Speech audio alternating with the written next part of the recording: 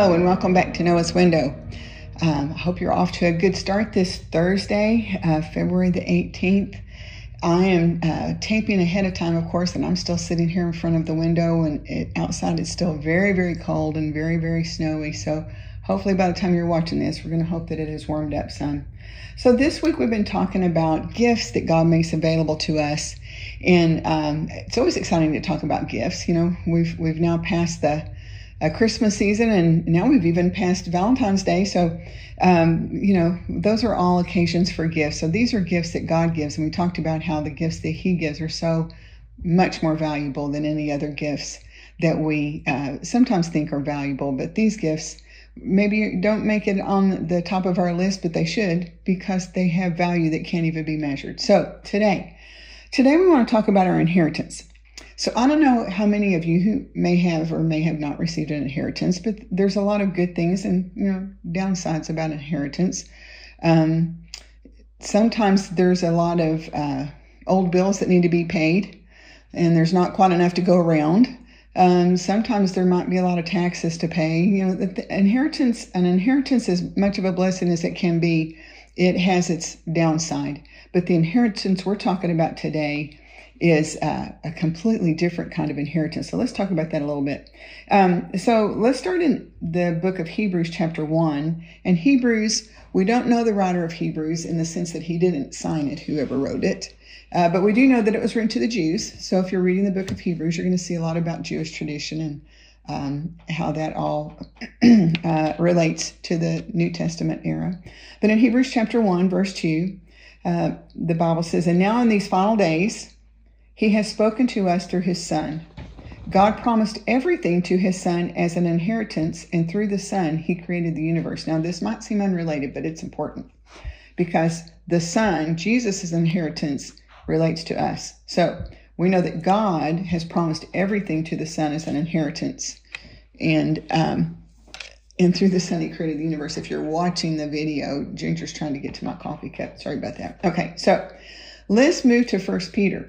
1 Peter chapter 1, and again, 1 Peter is a letter that was written by Peter the apostle, and he's writing in chapter 1, and he says to the Christians that he's writing to, "Now we live with great expectation, and we have a priceless inheritance, an inheritance that is kept in heaven for you, pure and undefiled, beyond the reach of change and decay."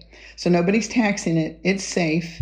All the bill collectors aren't going to come use it up before you get to it. It's safe from change and decay. The value of the dollar ain't going to go down and lower the value of your inheritance. It's safe from all those things. Another verse in Ephesians, which is a letter from Paul to the church at Ephesus, in Ephesians chapter 1, Paul says the Holy Spirit is God's guarantee. And in some translations, He's the earnest, He's the down payment, that He will give us the inheritance He promised, and that He has purchased us to be His own people. Now, in all of these, we don't get a whole lot of clarity on the inheritance. So I want to go to Romans 8, and I think it'll focus it in just a little bit more. So I enjoyed, when I was researching this, the different things I came across, because this inheritance is multifaceted. But let's start with Romans chapter 8 and jumping in verse 17. And again, Romans is a book that Paul wrote to the church at Rome. So Paul says, "And since we are His children," and again, clearly this is jumping in the middle of the thought, so I hope you'll get your Bible, pull out Romans 8, which is another stellar chapter, not that they aren't all, but this is another one. Go into Romans chapter 8, read what comes before this, because we're jumping in at verse 17, okay? Verse 17, "And since we are His children," God's children, "we are His heirs.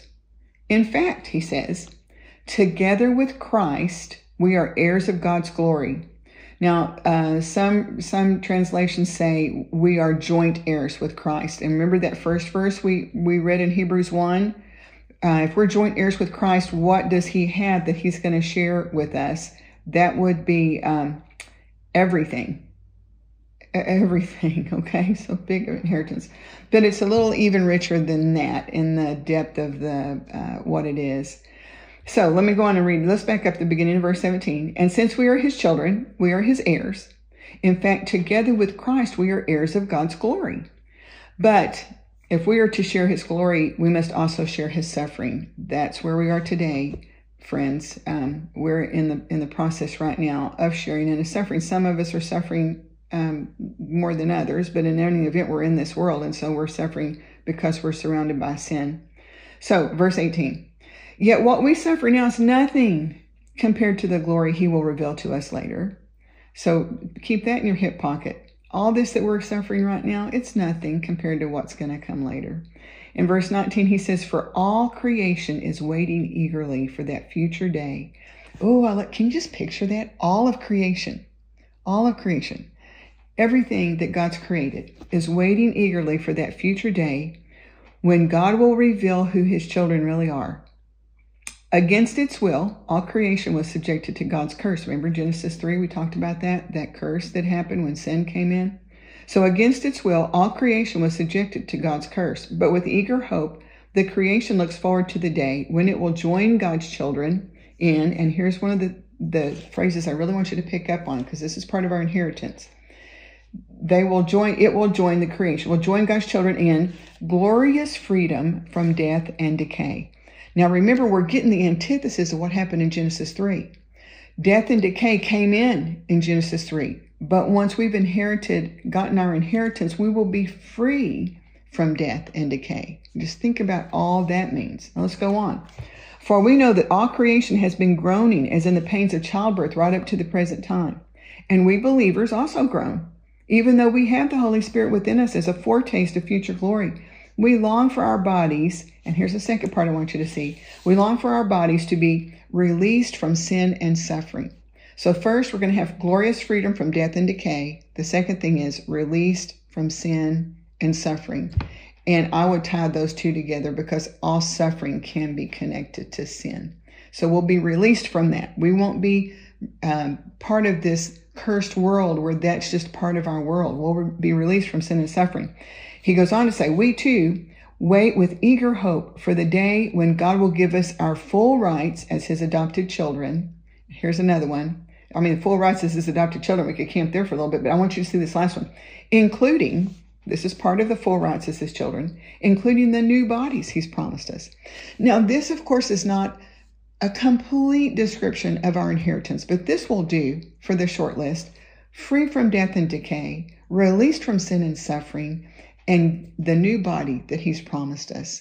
So that includes within it the eternal life that we have. So we will be living eternally with the Father in his creation that has now been set free from death and decay and sin and suffering, and we will have our new bodies. Isn't that something to make you smile today? Something to look forward to? You know, when you have something to look forward to, I know I'm this way.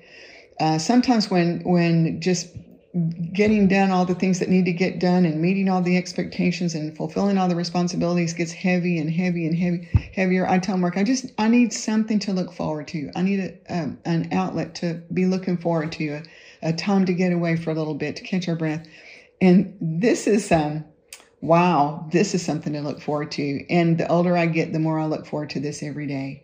Free from death and decay, released from sin and suffering, and that new body. And I need it. You know, when your kids come around, they got holes in their jeans, you know, things are stretched out or they're too tight or too short. And they come around and say, I need some new things. This is wearing out. And that's what I'm telling the Lord with this body. I need a new one. This one's wearing out. I'm ready for the new model. So I hope that encourages you today. We have an inheritance and it's a gift. We didn't earn it. It's a gift that he's offered to us. And what a marvelous, wonderful, as is described in the scripture, a priceless gift that he's offered to us. And I hope that if you're not already a God follower, if you've not already called on Jesus Christ to accept his freely offered forgiveness of sin, if you haven't turned from your sin to go to him, believing that he is the Son of God who died for you, I hope today will be that day.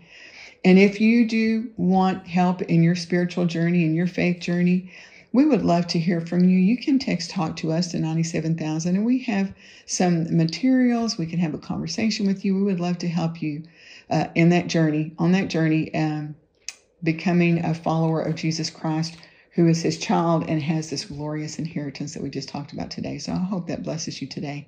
Let's have a word of prayer. Oh, Father, you're so good to us. Thank you so much for your great love and for all these gifts we talked about. And particularly today, we're so thankful for this inheritance that we're looking forward to, along with all creation. And Just thank you for having that out there for us. And thank you for giving us a few little glimpses. We realize we can't understand fully what it is you have prepared for us, but just a few little glimpses are so exciting. And thank you, Father, for this great love and this great gift that you've offered to us. I pray for each person and each family that's watching or listening today, that you would bless them in a special way, that you would meet their needs as they look to you for help. I pray that you'd wrap your arms of love around them, draw them close to you, help them to know your presence, help them to see you working in their lives. And we're going to give you all the glory and honor for all these wonderful things that you're doing for us. And thank you once again for your great love for us. We ask all these things in Jesus' name. Amen. Well, I hope you have a wonderful Thursday, whether it's at the beginning of the day or the end of the day. And I just pray it's a blessed day for you. And we'll look forward to seeing you tomorrow. We've got one more gift to talk about before we take this road trip. So God bless. We'll see you tomorrow.